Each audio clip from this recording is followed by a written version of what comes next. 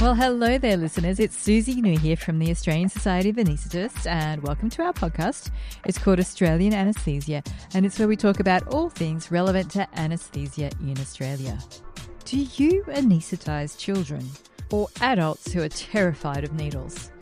Have you ever wondered whether the words you use during induction of anaesthesia or during your preoperative consultations have an impact on your patients and how well that anaesthetic goes? Well, in this episode, I take these questions to the experts, and we even break down some of the more challenging moments in my anaesthetic experience. I'm chatting with Drs. Annette Webb and James Auld from the Australian Society of Hypnosis. Annette is a paediatric gastroenterologist and president of the Society, and James is a retired dentist who's also an executive member of the Society. Both bring a wealth of experience in clinical hypnotherapy.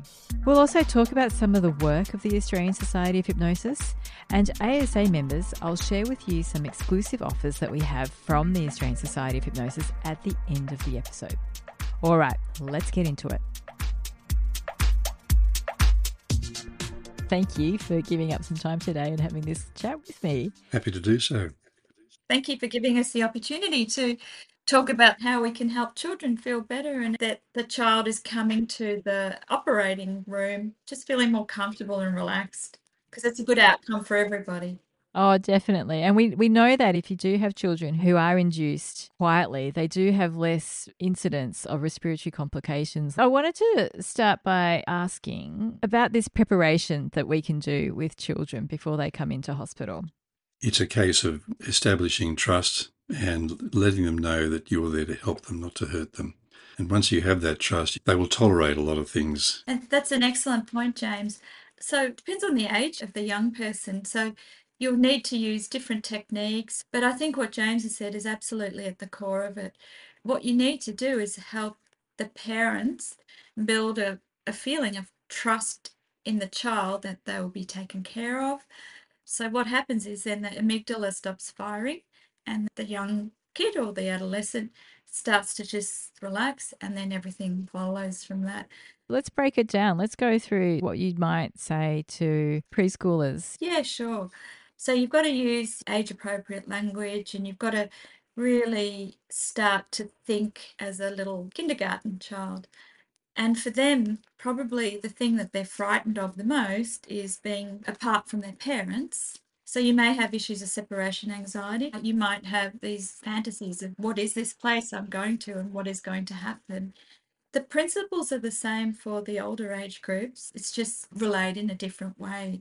So do you find that children tend to prefer having information about what's going to happen? I think everybody likes to be prepared because it gives you a sense of mastery and control. Otherwise, if you don't tell someone what's happening, then they'll start to get in their imagination all sorts of things that might or might not happen. So it's better if it comes from the parent about what's going to happen. As you go through the process of saying, this is what's going to happen the day before, this is what's going to happen on the day, this will be what happens when I pick you up. You can then go through and they'll ask you questions, and then if there's nothing they're worried about, you don't have to open it up. But then you'll find if they are worried about something in particular, you can then open that up and then talk about it within an age-appropriate way. So that's potentially one of the things that anaesthetists can do is discuss with parents and give them that detailed information about what's going to happen when their child comes to hospital, and perhaps even encouraging their parents to give that information to the child. And Annie's Stories is very good for that. So Annie's Stories is a book. Yeah, it's a book by Dr. Doris Brett. So in Annie's Stories, the mother tells Annie a story about going to hospital. And she says, remember that inside the operating room, one of the doctors will give you another shot and then you'll fall fast asleep. And so they reached the door of the operating room. Annie's mum gave her a kiss and said, see you soon. Annie felt a bit worried, but the nurse gave her a little pat and said, don't worry, we'll take good care of you. And she said, you have to promise not to laugh when you see the funny hats the doctors and nurses wear. Are you ready to see them? Look. And she wheeled Annie in. Straight away, Annie knew what she meant by the funny hats. The doctors and nurses were wearing something that looked like shower caps. They did look funny. So it's that kind of story. There's a few things in there. So they didn't mention the N word, needle, because I hear a lot of people avoiding using that word around children. And I heard that there was a bit of a sense of giving the child some autonomy in that process. Are you ready to come in and have a look at the funny hats? Yes, involving the patient in their own treatment is very important. I used to see a number of orthodontic patients, and one of the things I would say to them is, who's the most important person in this treatment? And they'd say, well, you are. And I say, no, I only see you for 15 minutes every 5 or 6 weeks. So you're giving them responsibility for their care. And that's some great techniques there, but yet we can still use this sense of autonomy in younger children as well. Absolutely. Once you instill that sense of autonomy in them, they tend to kind of really run with it. And then you can start to use the techniques that will allay some of their fears and anxiety. But yeah, what are some of those techniques? So there's a couple of things that you can do. So this is for the kindergarten age kids. They are often reassured by their parents' voice. And so making a recording of a story, just of a parent's reading their favourite story and then having that with them when they go into the hospital can be very reassuring. So that can be very powerful.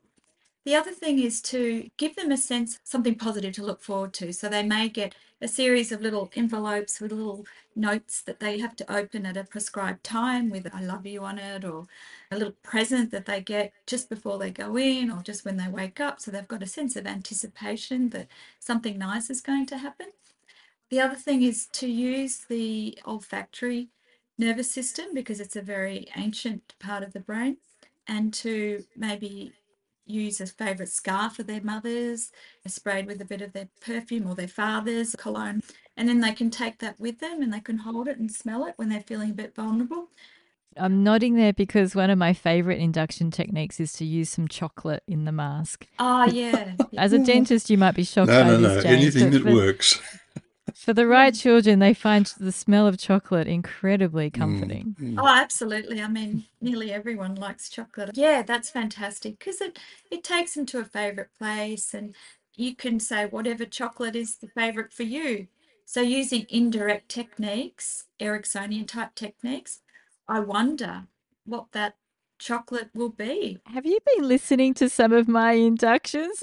You're now unpacking the theory for what I've been doing for a lot of my career, because I'll put the chocolate in the mask and I'll start with, is it chocolate cake kind of chocolate? Yeah, absolutely. Wonderful. Oh, so there you go. That's Ericksonian techniques. I didn't know that. You were doing them just naturally. They are very natural. That's good. So that's that using that inquiry to try and trigger Yeah. some very comforting memories. Yeah. The words I wonder are very powerful because it actually allows them to then go into their own imagination and gives them the power. The other thing that I recommend also is to take a laminated photo of their family so they can slip it in the pillow so that if they're feeling a bit vulnerable, they can pull it out. Also, and then transitional objects such as soft toys. So in Annie's stories, she's going to have her tonsils removed at the hospital. And so her bear gets tonsillitis as well. So before she goes, she's reassuring the bear that it's okay, I'm going to come back and I'll be fine and I'm going to be taken care of. And then she decides, I might take that bear with me. And then she takes a second bear that's soft and furry and fuzzy. Using all the senses help the child to feel grounded and secure. And they're all self-soothing strategies.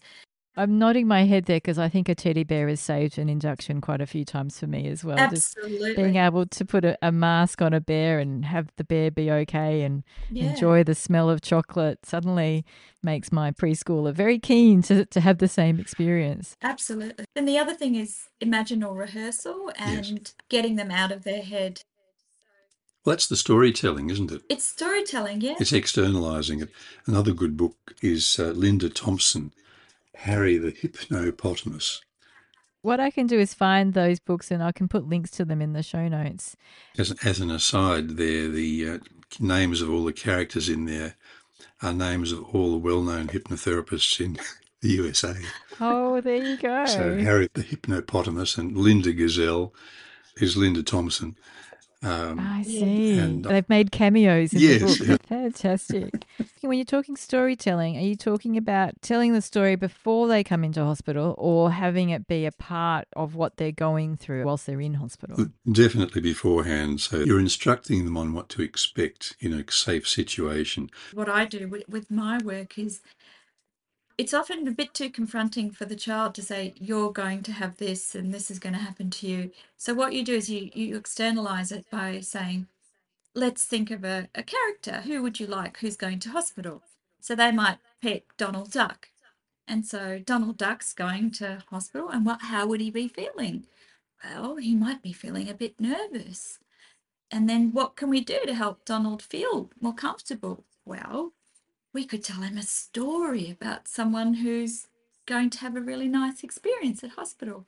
Oh, what could happen? So, Donald turns up and there's nice people that greet him and they reassure him where to go and it's going to be okay if he takes the wrong turn, and then he makes his way up with his mummy, Mrs. Duck. So all of this stuff, so you're making it not about them, you're making it about the character. If I can just recap, we can give them as much detail about what's going to happen. Yep. We could create a story where it's a character when they're externalizing the experience. Mm-hmm. Is there anything else to discuss with preschoolers before they come in for a procedure? Do you use EMLA if you're doing a venipuncture? I do, yes. I would describe that. Yeah. And you can use as a technique in Annie stories as well, which would be useful for that, which is one of the things children can also do to stop things hurting is to imagine their skin growing thicker. Right on their arm or wherever they are getting the shot, they can make their brain imagine that the skin is getting as a thick baseball glove, like layers and layers of leather piled on top of one another. So thick and made of special stuff that it doesn't feel a thing. You might not even notice the needle going in. And it just goes on. But you can use all sorts of techniques. You can use glove anesthesia. Dissociation is great. Yeah, what do you mean by dissociation? When you have been reading a good book, you forget about your body. You really get absorbed in the story and what the characters are doing. And you simply take the wrist and say, just hold your hand out there, and then you play around here, slowly letting go with the fingers. And talking about the feeling going up the arm to the shoulder and timing it with their breathing. When you finally take your hand away, isn't it interesting how the hand can sit up there kind of surveying the world? And perhaps you can put that hand and that arm, not your arm, but put that hand and that arm out here and forget about it while I do what I have to do. Ah, so you dissociate them from their own part of their body. It takes a few minutes. You first of all sort of bring their focus into their hand, Yeah. and then take their focus up their arm, up into their shoulder. Basically, that's it. And you bring the focus up here with the breathing as you spreads up your arm and down through your body all the way down. And then you're letting go very lightly until you can just feel the hairs on the wrist and then just the warmth of the skin next to your fingers. And then when you finally say, isn't it interesting how the hand can sit up there all by itself? It's an easy technique to learn, but it's very powerful. It's excellent. So then you've demonstrated to them confidently that they really have no idea what their hand is doing. And then you're very careful in the words after that. You're taking the hand, not your hand. So you're not letting your words reconnect the hand with their body in their mind. Absolutely. So the snowman is a good one. You could say to them, have you ever been to the snow? They may or may not have. Or have you been somewhere where it's cold? If so, for little kids, you could say, and would you like to build a snowman? Let's go do that now. Let's get the snow and build a ball and another one over it. Let's put the carrot and the nose and the sticks. Yeah, you're miming all of this as you're doing this. So you're physically doing the actions to building the snowman as you're going. Well, normally I wouldn't, but you can if you want to. Sometimes that's a part of it, isn't it? Yes. In terms of getting them into the moment. So this is what hypnotherapy basically is. It's three elements to it. It's dissociation, it's absorption, and then it's responsivity. So you're moving from a wide angle lens to a narrow angle lens, and you're moving from a state of association to a state of dissociation. And then your responsivity goes from being in the conscious world to being in the unconscious world using your imagination. So with the snowman, you want to get them there in the snow, building the snow, and then it's cold when they touch it, and then that cold can then be transferred up their arm, and then isn't it tingling a bit? And then before you know it, the needle's in. An example of how powerful the arm catalepsy is, I had one master's level student, and I was demonstrating this, and she had eyes open watching a hand, and then she got this look of absolute terror on her face as the hand came up toward her face. I said, "It's your hand, it's okay, close your eyes and just go into trance." It's very powerful, actually, and you can actually then transfer that numbness to any other part of the body through a magic wand or through that finger. I've seen that with the magic glove technique. With the magic glove, you just transfer it. So, and that lovely tingling feeling that you're feeling all over, you can now touch the other hand, and it's almost as if it jumps across to the other hand. I wonder how you will experience it. Oh, and back to that Ericksonian, I wonder how. Yeah, Yes, I wonder nice. how. And do you normally use the dorsum for your IV, or do you go for the ACF? I prefer to use the dorsum of the hand. But that's much easier to dissociate and to anaesthetize than transferring it to the ACF. Yeah, absolutely. Dorsum's much easier. The problem is when you get to the teenagers who've got true needle fear or phobia, then that's a whole new different kettle of fish. I'll come back to that, but just before I do, if there are anaesthetists who do want to learn some of these techniques, is there anywhere they can go? They can come and do the training through the Australian Society of Hypnosis. We would love to train them. We've got a federal course which is very affordable and open to all AHPRA-trained registered practitioners. It's very professional friendly too, in that most of it is done online. So you can choose when and where you do your study, and then there are block releases of a couple of days where someone will come to your area, or you can go to a central area and have some practical experience and feedback. Yeah, I think for anaesthetists, it'll be an amazing adjunct to what they're doing, because pretty much you're all doing most of it anyway.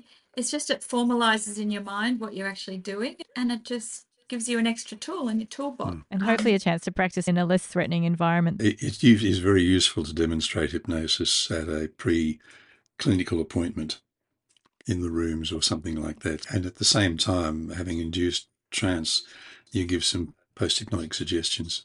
Like, next time you see me, when I put my hand on your shoulder and stroke your arm, you'll immediately go asleep just as you are now, and all the feeling will go out of your hand, whichever hand it is. And that's very, very powerful what James is saying, post-hypnotic suggestion. So we use that all of the time to anchor and to bring back feelings that we use in our sessions and the recordings that we give. And we also teach kids self-hypnosis, which is very powerful. And that's another technique they can use in the induction room if they're starting to get really heightened, or in the waiting room before they can do their self-hypnosis, put themselves in and out of trance without a recording device, give themselves their statement and do the imagination, take themselves out of trance and then go in. So I do that a lot with my patients who have fear of medical procedures. I know this is not an uncommon experience, but I've had a few patients who are coming back for their second anaesthetic and who may have had a slightly less than smooth induction the first time. Maybe they were a very young child, maybe they were pinned down, maybe they were induced without their parents in the room. And I recall one particular child who was fine, but as soon as they came up the corridor towards the theatre, they completely lost it. To me, in my untrained mind, I thought it's brought back something. The whole theatre complex could hear this child screaming. Yeah, so that's a very interesting case. So when you experience trauma, the brain experiences it as happening now rather than putting it into a folder that says happened in the past. So if you haven't processed that and you haven't had an opportunity to put it back into the happened in past folder, what happens is when you see that experience again, it reactivates those traumatic experiences. And that's probably what was happening to that child.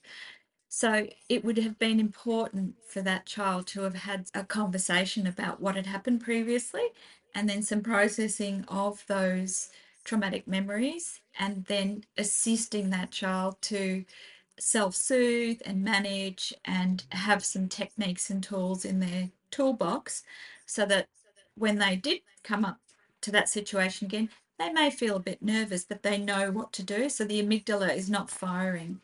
So that child's amygdala would have just been going, danger, danger, danger. Saber-toothed tiger in front of me, I'm seeing it again, and not knowing what to do with all of those feelings would have been too. So, two questions come to mind from that. One is, just say you've identified that, or a parent or a practitioner has identified that. Who can they go and see about that preparation for the next time? What type of health professional do they see? How would they find that practitioner? And then the other question I had was, if you don't have time to go and get that input, what are your next steps? So let's go back to the first one. Where do people find those practitioners? So you can look on the Australian Society of Hypnosis website. There's a list of practitioners who are AHPRA registered practitioners, usually doctors, dentists, psychologists who do hypnotherapy, and that it'll have their areas of expertise. If it's a real niche problem, you can just contact the Australian Society of Hypnosis Federal Office, and they will put you in touch with somebody in the particular state who is able to guide you more closely. And ideally, if your child's had already one procedure and it was quite traumatic and they're going for another one, how much lead time do you want to give them?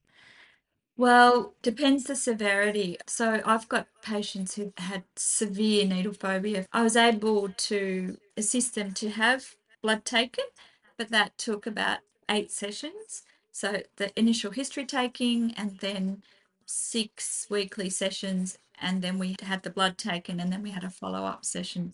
So that takes a couple of months. Sometimes you only need 1 or 2 sessions.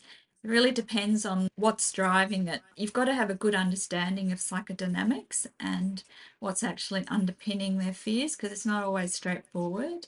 It may be something that's happening internally, might be something that's contributed externally, out of the family, the school, and then you've got to kind of deal with the whole package.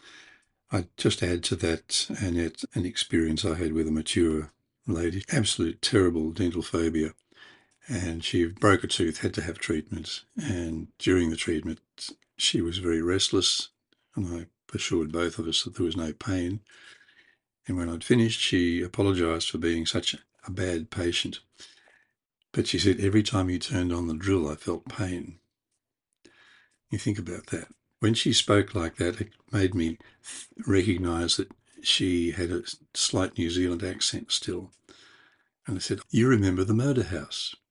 Now, the murder house was what they used to call the school dental service in New Zealand. That's a terrible name. This is a woman who was probably in her 50s, and these children all grew up having free dental care at school. But the therapists, I'm sorry, I don't mean to denigrate them, but they were only given 2 years training, so they weren't permitted to use local anaesthetic because drilling baby teeth doesn't hurt. And of course, these kids all had painful experiences with their deciduous teeth being treated. And she started to cry. And she said, I'm so angry with myself for letting them do that to me, letting them make her so frightened. And she came back a couple of weeks later and said, you'd be so proud of me. My pulse didn't even change coming up the stairs. Wow. So it can be a one-session desensitisation, just if you press the right buttons. So what about coming back to the other question that I had? What if you do have a child that has been sensitized from previous procedures and you do need to get something done? It's urgent treatment and they are firing their amygdala. What can you do in that situation? Well, you need to come up with some antidotes for that. So the most important thing is to engage with the child. So give me an example of what's happening. This child who we heard screaming coming up the corridor, we didn't do hypnosis. We ended up doing the anesthetic thing where we pre-medded her and we kept her mum in the room. We dimmed the lights. I said, this is really upsetting or something like that. I said, good. would you feel happy about having some medicine that's just going to help take the edge off things now? It's just so that hopefully it will numb you a little bit and then we can come back and do this. And she agreed to that. Good. And she took the pre-med. We just sat her in the anaesthetic room with her mum with dim lights for 15 minutes while the medications worked. And then we came in and got a cannula in and off we went. Yeah, so can I unpack that for you, what you did? Yes, please. So the principles of what you did were very good. So when someone's very distressed, you have to meet them where they are. You have to validate their experience. So what you did was you said, I can see you're very distressed. So immediately they go, "Oh, this person understands what I'm going through." Then what you did was you then dim the lights, you got their parent. So you then brought in things that decrease arousal levels. So those are all self-soothing things that are very unconsciously already making them feel more relaxed. And then you took them out of their mind to another place. You get them to think about their favourite TV show or what's your footy team. And so you get them to go out of the experience they're in now to go somewhere else, which is not as frightening. And you get them to start to think and talk about that sort of stuff so that they're distracted from what's happening. And then you can start to use the other techniques too that you normally do. So that's what you did, just to unpack it. Oh, great. That's good. Thanks for unpacking that. That's really useful. I hope that helps. I was talking to someone recently who was, for the COVID, getting their children tested. They said that their child was fine for about the 6th or 7th test, but then by the 8th test was just not having a bar of it. And then when they came to theatre, just was transferred to everything. Don't want anything in my nose, don't want people touching my hands. I used to do anesthesia for children having radiotherapy and having to have an anesthetic every day. They'd be okay for the first few weeks and then they just slowly get triggered by something. So what can we do as health practitioners who are potentially looking after children for repeat or multiple procedures to try and minimise this kind of wind-up? Well, teaching the children control is important because part of the issue is loss of control or perceived loss of control. They're being dominated by the system. Now, they need to undergo the procedures, but whatever control you can give them is going to help. And that's where I like to teach them that catalepsy, and you can go off somewhere else. You can just put yourself into trance. And maybe, as Annette said, having a story on the headphones or just listening to some music, favourite music, something to take you away from reality. I agree. It's a complex question. If you've had multiple negative experiences, then there may or may not be a cumulative effect of trauma and anxiety. So you want to try and make each experience as positive as you can for the child so that there's not this stack up of stuff happening. So that's the first thing. Prevention is much better than cure. If you get to a point where that child is very, very distressed and clearly there's some sort of step up that's happened in their mind or their experiences, and then suddenly everything's just, I don't want to do it.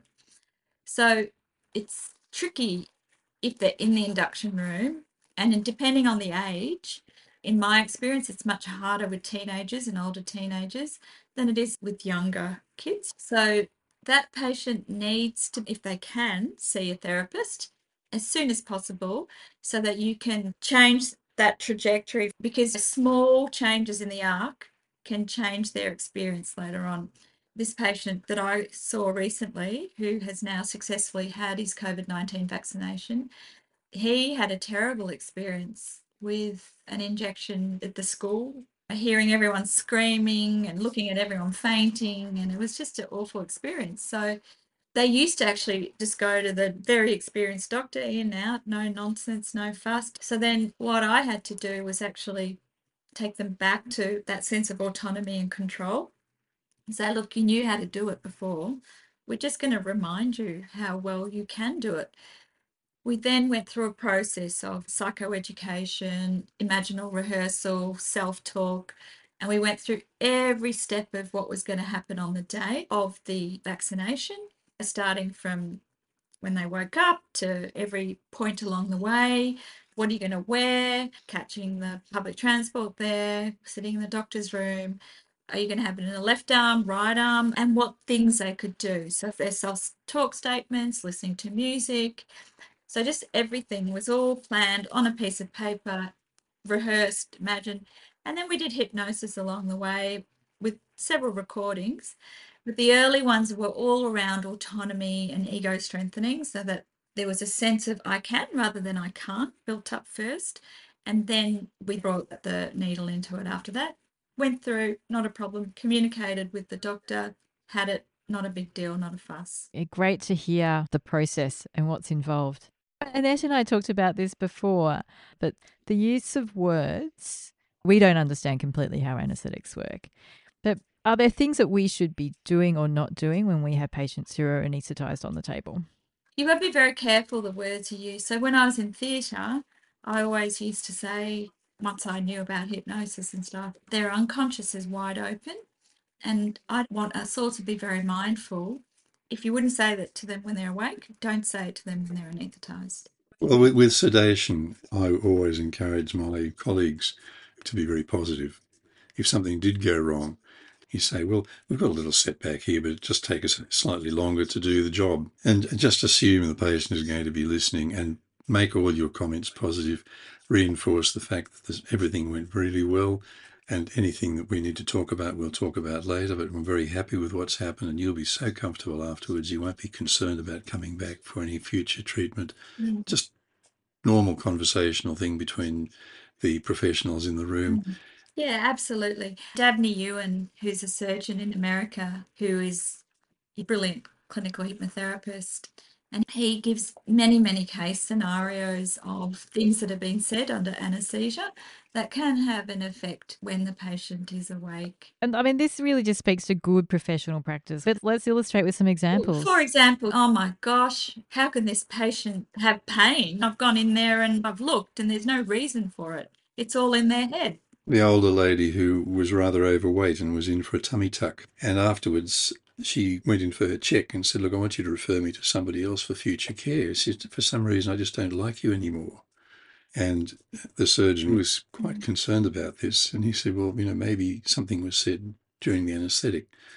So he encouraged her to have some hypnosis. And under hypnosis, she remembered him saying, if she wasn't so damn fat, we would have finished 20 minutes ago. I mean, anaesthetists communicate all the time. You guys are experts in communication. This is just tweaking it so that... Becoming more aware of the language. Exactly. You have to be very careful because sometimes we do have patients who have very high BMIs and we're moving them and people naturally may say, oh, God, she's heavy. yeah, or something like that. It's personal. That's when it gets heard.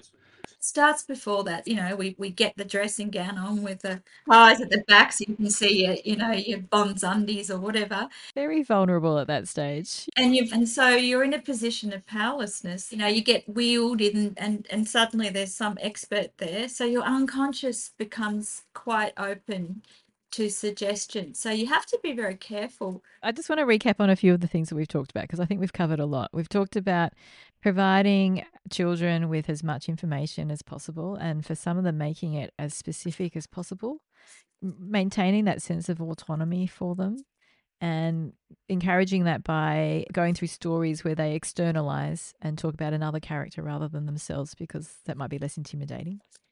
We talked about a number of resources, therapists in particular, and they can be found through the ASH website, which I'll put a link to. And there's also courses there for anaesthetists or any other medical or health practitioner if they want to learn some of these skills so that they can help look after these children or, in fact, adults as well with any of these issues. Is there anything else you'd like to add? Yeah, the only thing I'd like to say is to talk about the anaesthetist.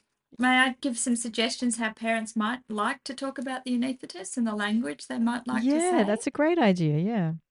I thought parents might like to say that the anaesthetist is like a magician who has all sorts of magic to help you. The magic dream person that's going to help put them into a beautiful sleep where they can enjoy the land of dreams or go to playland where there might be some special presents waiting for them. And they're experts in helping kids go to that lovely dreamland. So it's a way of reframing the anaesthetist as someone who's a magician who's got all sorts of magic. I wouldn't use the word tricks because that's then saying to them that that's going to trick their unconscious, which I wouldn't use that. So that's why I was very careful saying that they've got all kinds of magic to help you. Words really do matter. I've got a preschooler at the moment and she's very caught up in that concept of, is tricking the same as lying? The words are very, very important, actually. And even one word can make a big difference. And this is why I said, I know you feel frightened, but you'll be taken care of is quite different from saying you shouldn't be frightened, because telling people they shouldn't feel something rarely stops them from feeling it. I'm very careful in my wording. I go through and I do an individualized script for everybody. So I don't use the word pain very often at all. And you can feel more and more comfortable. Because if you say, don't think of a pink elephant, what do? You think of a pink elephant. When you think about hypnosis, you think it's easy because you just click and see a YouTube video. But even now as a president, the more I know, the more I realize I don't know. But you've got to be careful because especially with complex patients, you can induce abreactions. So you need to know what you're doing. I think we need to reinforce the difference between hypnosis and hypnotherapy too, Annette. Yeah, absolutely. Hypnosis is not difficult at all, but the therapy part of it is the challenging area. Induction of hypnosis is not difficult for the great majority of patients, but the therapy is challenging. You mentioned the courses before that are run through the Australian Society of Hypnosis. Would they also teach about the words to use and not use? Absolutely, yes. There's all sorts of modules. The training is excellent. Barry Evans is our coordinator. I did my training with him, and he's always open for questions and answers. Yes, we generally have a conference each year, plus other courses. We have case presentations, discuss various options and how to write a script, how to develop a script. We also have webinars. So if you join, you get 12 webinars for free throughout the year. And some of those are actually supervision where they can actually discuss cases. I did a podcast recently on supervision because we don't have a lot of that in medicine. The course has these as part of the modules where there may be 6 or 7 students all come online at the same time and they can discuss the cases they've been working with or problems they might have had, and everybody gets some feedback off the others. It's very, very good interactional learning. This is great because not only does it teach people about hypnosis, but also hopefully develops a culture of supervision. It does. And when you do the course, there'll be people that put their hand up saying, I'm a supervisor and I'm open for supervision. I have a very experienced clinical supervisor. If I need to, I can discuss complex patients with. I mean, it's very reassuring to actually have someone who's been there, done that. You need that support. Oh, well, fantastic. You've tied up 2 of my favourite topics. It has really been fascinating unpacking. As you say, we communicate all the time. And the more I go to talks or talk with people in the field, the more you learn to hopefully finesse your own technique. There's so much research in this area. If you use hypnotherapy prior to surgery, you can have a much better outcome, less anaesthetic agents in induction, and all sorts of post-operative benefits. It's a win-win for everybody. So it's given. It just needs to be utilised, that's all. We're passionate about the use of hypnosis for helping patients. That's been really, really wonderful. I've learnt a lot from this conversation. I hope other people find it useful. Thank you so much. It's been wonderful getting to know you both, and thank you for this conversation. See you, Susie. You're lovely to meet you, and thank you for giving us this opportunity. Well, I hope you enjoyed hearing those insights from experts who truly care about getting patients through their procedures as comfortably as possible. It was great unpacking the theory behind why I love using chocolate so much. As mentioned at the start, we have some exclusive offers for ASA members. During the episode, we talked about the Australian Society of Hypnosis and the courses they offer, as well as their regular webinars and annual conference. Well, the first offer is that if you are an ASA member and are interested in becoming a member of the Australian Society of Hypnosis, then you can do so and receive a $20 discount off the membership fee for the Australian Society of Hypnosis. I'll put a link to their website in the show notes so you can find out a little bit more about them. If you're interested in taking up this offer, then please do get in contact with us at the ASA on asa@asa.org.au. The other exclusive offer is that the Australian Society of Hypnosis will be holding a webinar just for ASA members. We're hoping that it's going to be in the next few months. Like almost all of our webinars, the registration for this will be complimentary for all ASA members.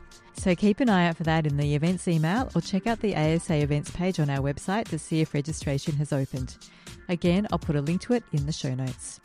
I do hope I'll see you at the webinar where we can learn more about hypnosis and have an opportunity to ask more questions of the experts. Time for you to ask the questions rather than me. All right, until then, I hope you're staying safe out there. This episode of the Australian Anaesthesia Podcast was produced by the Australian Society of Anaesthetists, otherwise known as the ASA. More episodes can be found on the ASA website, asa@asa.org.au. Don't forget to follow or subscribe to receive the latest episodes, and of course, you're welcome to share them as widely as you wish. Please send any feedback to the ASA by emailing asa@asa.org.au. Music was by Mark Suss, and we hope you enjoyed listening.